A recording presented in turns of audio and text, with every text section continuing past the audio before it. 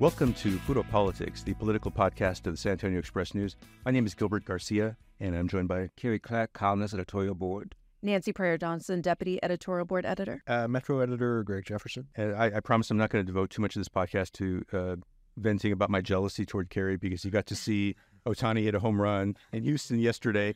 I got that all out of my system before we started, but that must have been incredible. It was. So we're going to talk about the city budget, which was the proposed budget was presented to City Council last week. We're going to talk about what's been going on the border, specifically Eagle Pass.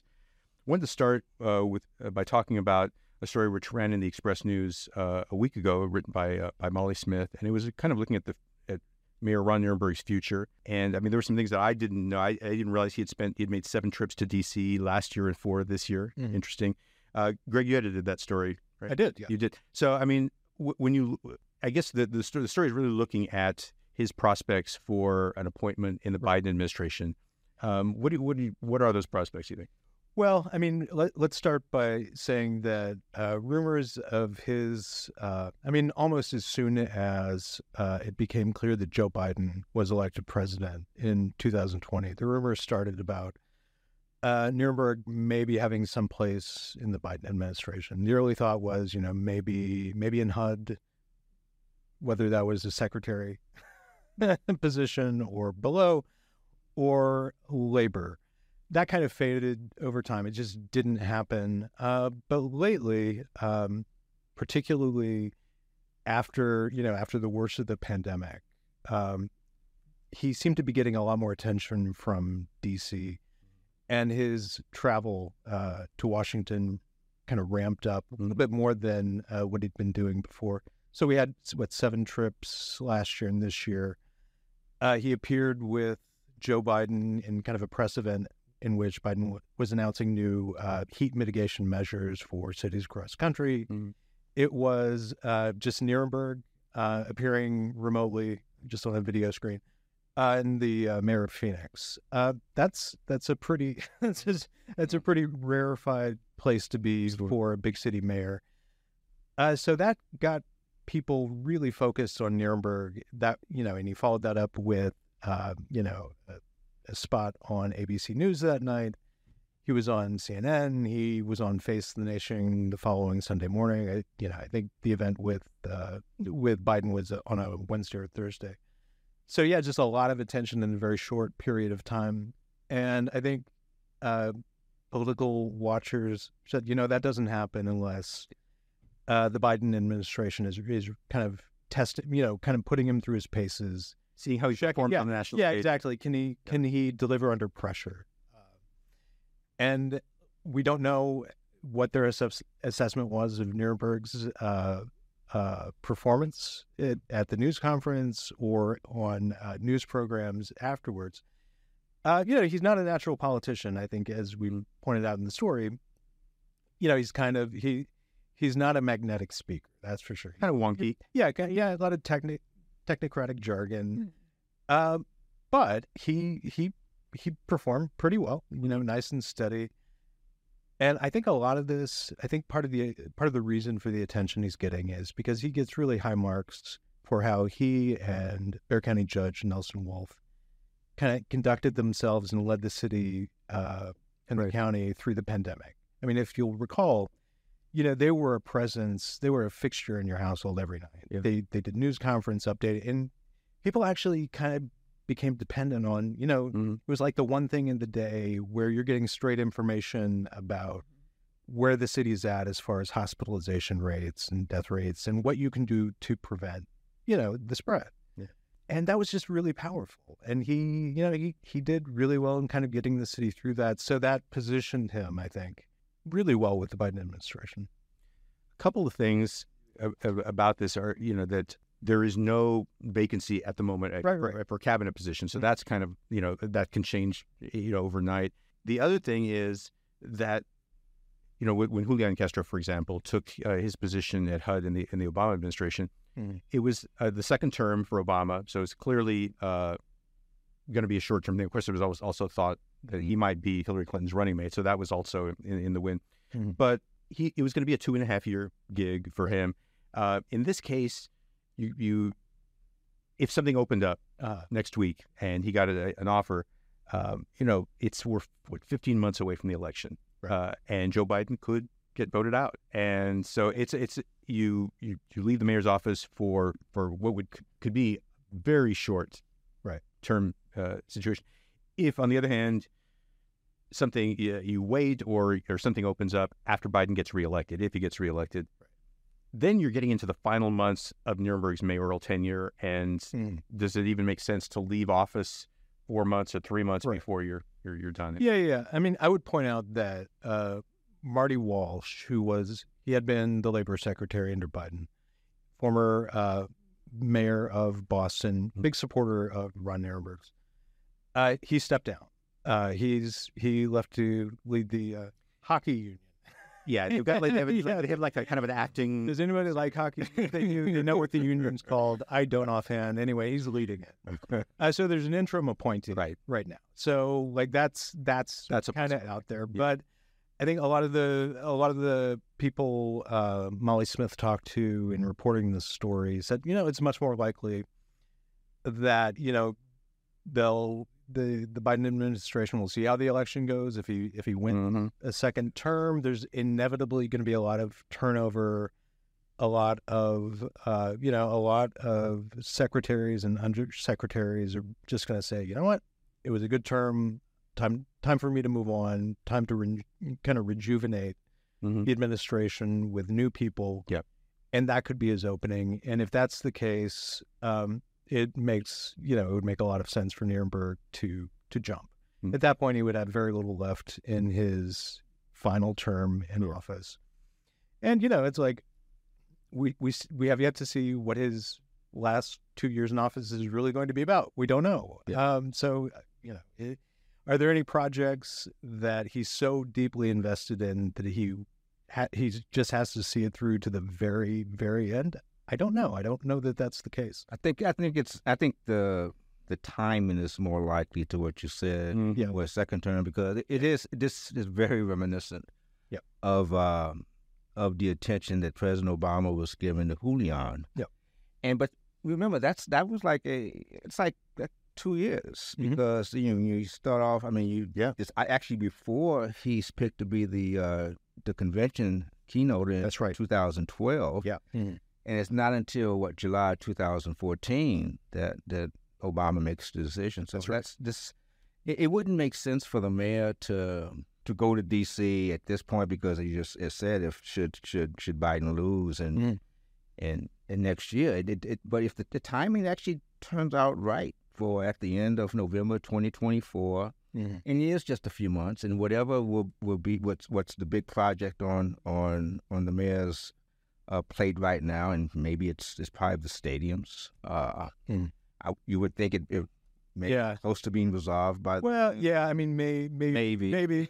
No, we've got. We may have an election. I mean, we may have put that to the vote. Yeah, exactly. Yeah, in November of next year. Right. Yeah. As far as any updates on the possibility of a Spurs arena downtown, I mean, it's going to be a while. Yeah. I mean, the city really is at the in the very early stages with the Spurs right now. They're still locked down, by the way, totally. They're not releasing any information, but we've got sources telling us that it's probably going to be a year or so. If you think about the projects that he may be interested in, advanced rapid transit, the airport, these are things that I don't know that he would necessarily feel like I need to hang around to the workforce program as well. The workforce program, that's and he did say, I mean, the article, it's closes. Molly closes and says that he's committed to staying here throughout his term. I mean, of course, I can say that as well. Yeah, I can't say. Way to check out Julian's quotes maybe a month before he took the job. Back they all have to say that. Yeah, you have to that he's committed to it. But I do see some changes from him. I do see he's evolved and he's growing and becoming more personable. One of the I see it actually a couple of weeks ago, and he spoke at the San Antonio Hispanic Journalists Gala. And he gave a speech, and I feel like I saw a different side of him. I thought it was really strong.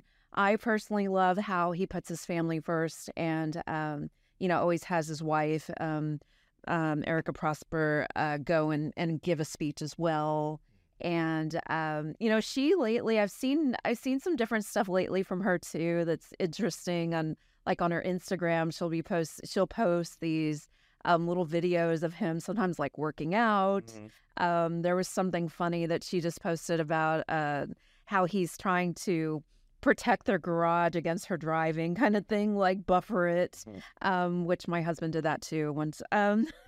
So it kind of shows just like a personal level, his human side, right? And his relationship, fatherhood, being a husband. I mean, to me, it's like, okay, if you need to do a special production for Instagram to show your human side, you're probably not doing. But you're probably not doing enough in public life, in what you're actually doing to connect with the people around. I haven't heard of it. Is it a production or is this for real? No, I think it's for real. I think it's real because I don't think, like for instance, what she puts out there on Instagram for the one where he was working out, and he just kind of looked at her like, "Oh, brother, like really."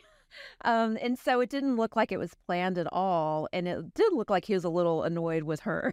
I think his ideal lane, given his, as you said, he's not a natural politician, is to maybe go with the Al Gore kind of mocking his own nerdiness. Maybe when Al Gore did the you want to see me do the Macarena again and stuff like that. That kind of like that kind of like I'm really nerdy and I'm going to make fun of myself and maybe people will. Right. So you found a middle ground between Nancy. I'm trying. I would hope that whatever the position at the cabinet, if it's a cabinet position, that it's not HUD, just so we can break that a tradition of it. That tradition. I mean, HUD would actually make some sense because the city's done a lot of things. But so does transportation. Transportation, yeah. That would be good. Workforce. I mean, he's trying to. Actually, he was. It was. They talked about. I think it was Obama directly talked to Castro about transportation. But secretary, and he just. And HUD would be good. I'd just like to see a sanitarium mayor just to kind of like that. Go to labor, And I mean, we don't really see necessarily any. I mean, when I think about talk to him about this, but when I think about where he would, if this does not happen. Like where he would go from there. I don't really see like an elective office necessarily. I could see him being involved with a university, a nonprofit, something like that. Maybe there are other things. I mean, is that? Yeah, I mean, I'm always, barring any kind of federal government appointment. I mean, I just kind of saw him going to a university. I mean, I could. And he came from a university. He was at Trinity. Would be like his natural environment. That would be his pond. I could be totally wrong. I mean, now watch. He'll like get some amazing Fortune 500 job, but I just see him in a think tank. Well, I want to talk a little bit about the city's proposed budget. Eric Welch presented it to City Council last Thursday. It's $3.7 billion, $1.6 billion for the general fund.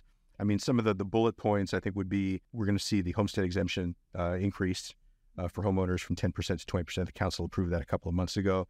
105 more SAPD uniformed positions. And we were talking just before we started, Nancy, about it. And the thing that stood out to me when I heard him talk about the budget really had to do with animal care services, which I think has been a big issue in this city, particularly in the last few months. Oh, yeah. I mean, it went from, their budget is going up from $21.4 million to $27 million for ACS, right? I mean, of course, you had in February the Ruben Nahara, the fatal mauling. And so that is, they had to do something. They had to, and they had to do it in a big way. And, unfortunately, it's after that horrible death, and there have been some other incidents as well.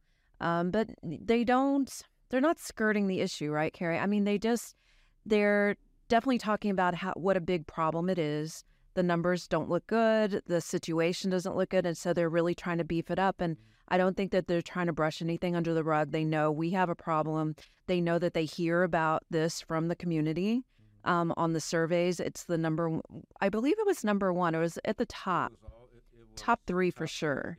For sure, top three of the problems that the community complains about and says they need relief on. It would have been a really bad look if they didn't do it. And so I think that this is something that's a really positive change. Hopefully we can see the fruits that it bears quickly, right? And other issues like this don't happen. But it's quite a bit of money, but it will still take time. It's not going to be overnight. Yeah. I mean, one thing we learned last week, kind of as part of all of the budget talk and news of the increase in ACS's budget, is the fact that over the previous year, they were responding to 44% of calls, to animal control. That's wow. I mean, like not even hurting. Yeah. Yeah. I mean, that's not. Yeah. So I think the thought is, I think Eric Walsh was, he said this, that hiring, you're talking about 8 hires, I believe, with the new funding. Yeah. That will go toward maybe getting closer to, I don't know, like 100%. Yeah. of responses to those phone calls. I mean, it's like it's a 3-year plan. Right. I think they're going to go from 44% to try to get to 64 this year, and then up to maybe 85, and then going in the third year maybe. Yeah. But I mean, he said they get 50,000 critical calls a year. So that's roughly 28,000 that just they're like, there's no response to this. No response right now. This is what haunts me. I mean, it should haunt everyone. Is that I think it was a revelation to all of us when the city first came in a few months ago after the Marlene death, and we learned just how underfunded the department is. Mm-hmm. And if that gentleman isn't killed, nothing's changing. I mean, it's because it took him being mauled to death. An 81-year-old man.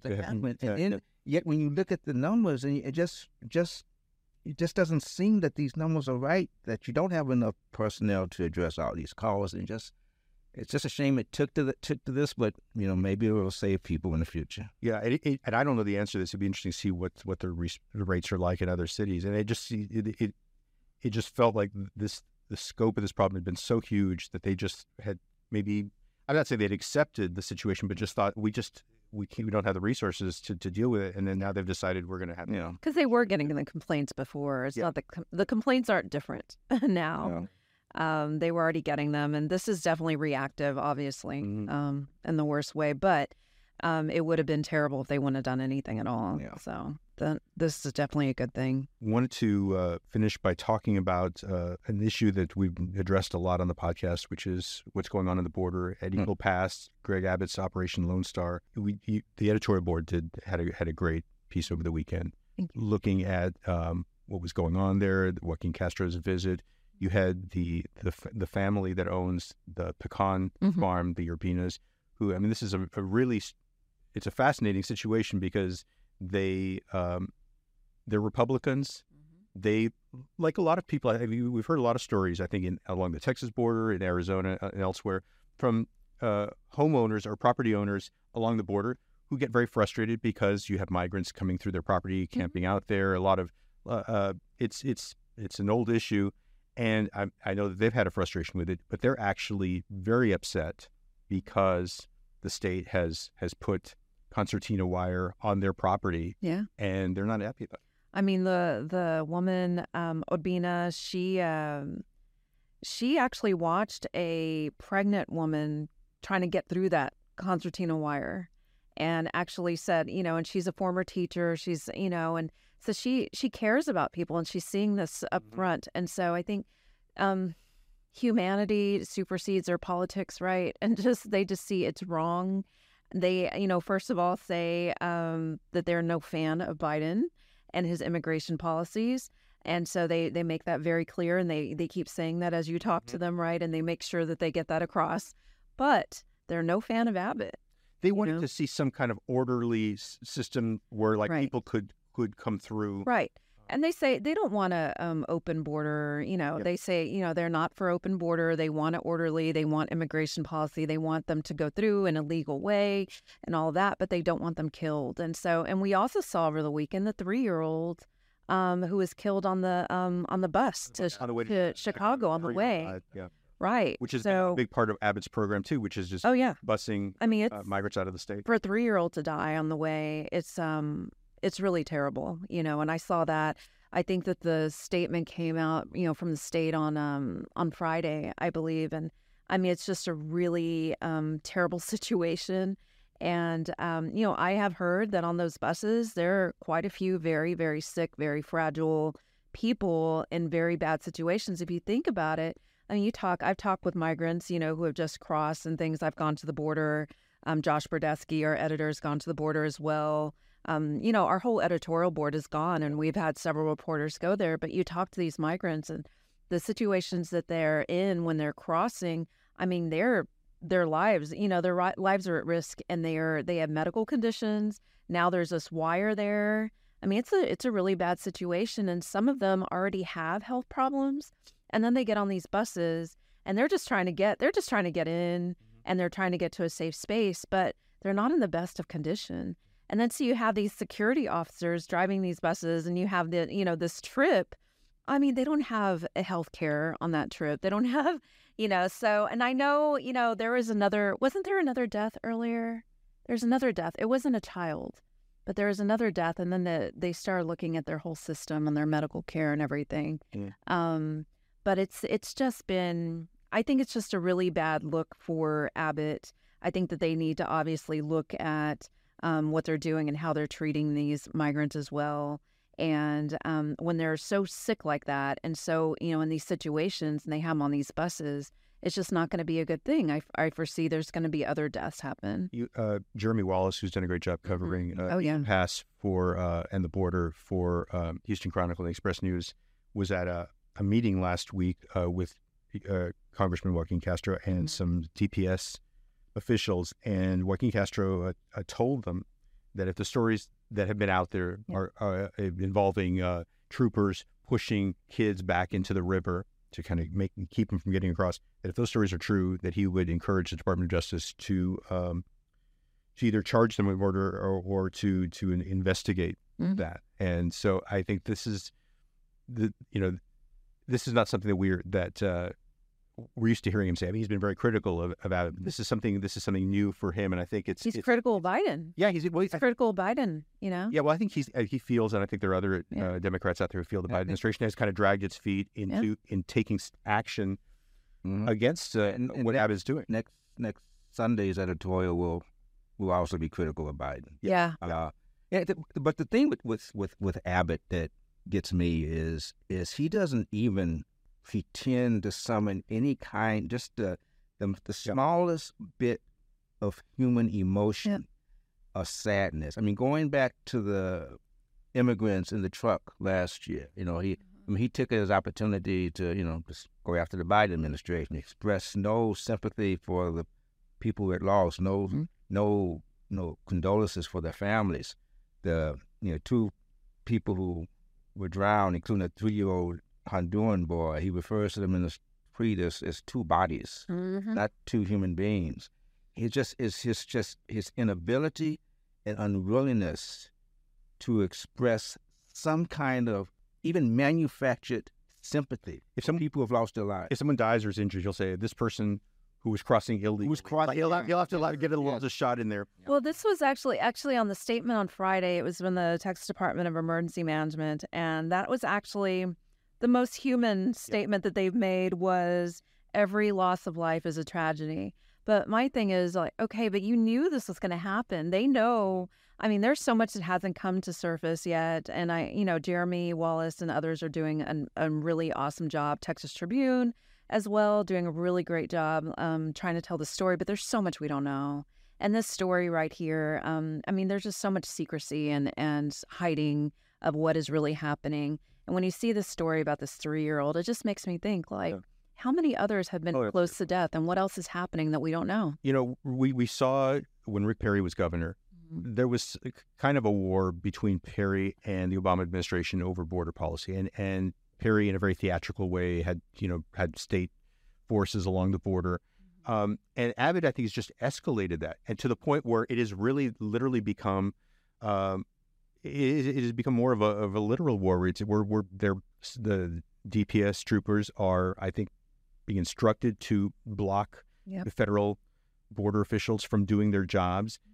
And I don't know if there's a price to be paid for Abbott at this point politically, because both that policy, which is, the two messages that I think that go with what the policies and the actions that we're seeing are, one, you know, the administration's not doing their job on the border, so we're going to do it for them.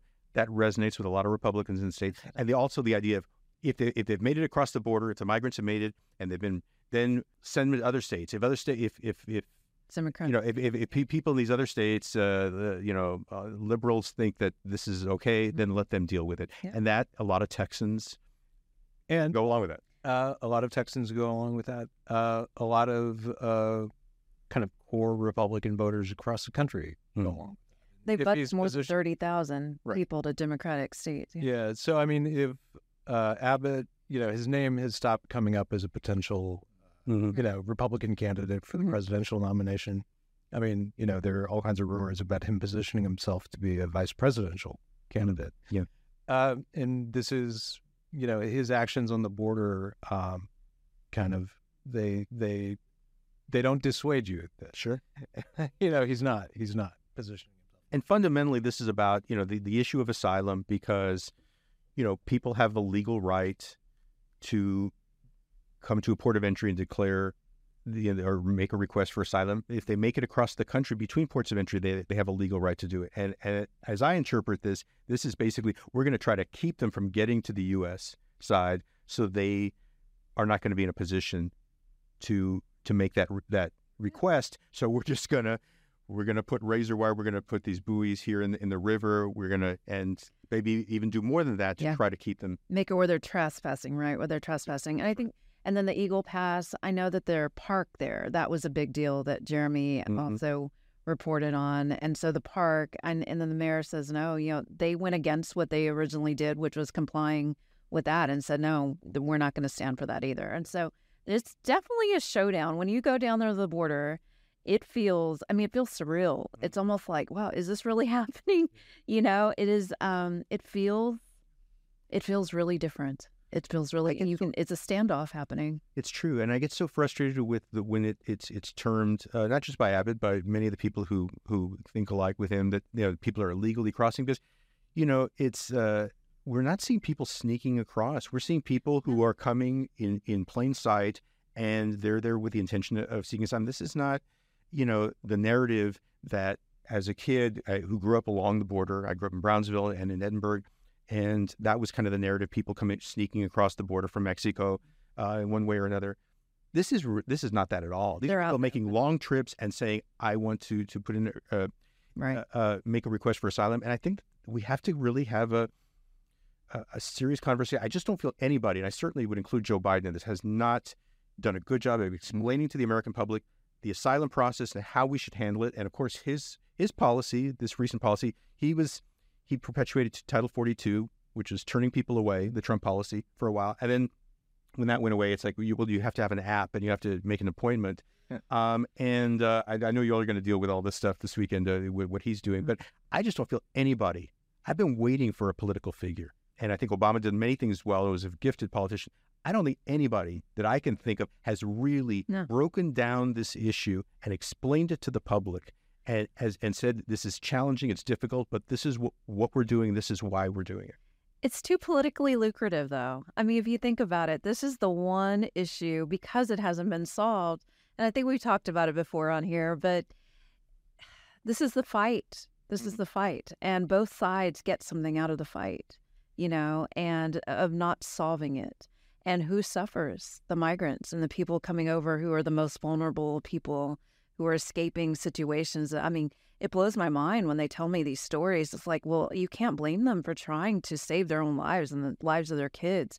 And yeah, they're not sneaking across or coming over. They waved at us. Like Jerry Lauder, a photographer, and we went out there, and these families with little tiny kids are holding them, walking through the water, and they waved at us, you know, and they're exhausted. You know, I think Democrats get less out of it. Yeah, they do. They do get less, but it's still the fight.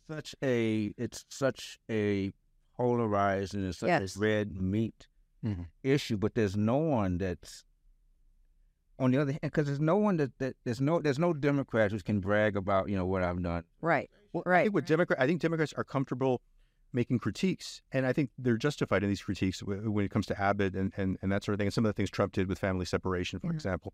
but I think Democrats are much less comfortable putting forward, this is what we should be doing. Whereas I think Republicans like Trump are very, I think they're more comfortable owning. As you said, he's not backing away from that. He's not apologizing for anything. Trump didn't apologize for anything. I mean, it's easier to say you're cutting them off and close it and, right. Put razor wire out there. It's the barbaric thing to do, right? It's so much easier to do that than to try to figure out the foundations of why this is happening, the roots of why it's happening. And then you have to think about every country where people are coming from. It's different reasons why, right? There are political problems there. Their climate is part of it as well. I mean, it's very complicated, and it's dynamic. I mean, it changes, and we're just kind of at their mercy of everything that's happening over there, and then bam, they're here. They want to. And like the climate, yes, going to get. What are you going to do? Worse. I mean, it's going to get exponentially worse, and and I don't want to get too far off the topic, but it's. It was fascinating to read about. I didn't know this until recently when the Express News had a piece about the fact that we went 6 years in San Antonio from 72 through 77 without a single day of 100-degree temperature. How many had this summer? Like 50 something? I know, whatever. And a lot of 105. Wait till And so I don't look. I've read the science. I know no scientist, but that was pretty persuasive to me. Something you have to look at that and think. I mean, what's happening in Hawaii? I mean, it's horrible reading about all that. All this is connected. It's really some terrible stuff happening. It is. We want to thank everybody for listening. I hope everyone's doing well, and we'll be back with you all next week. Take care.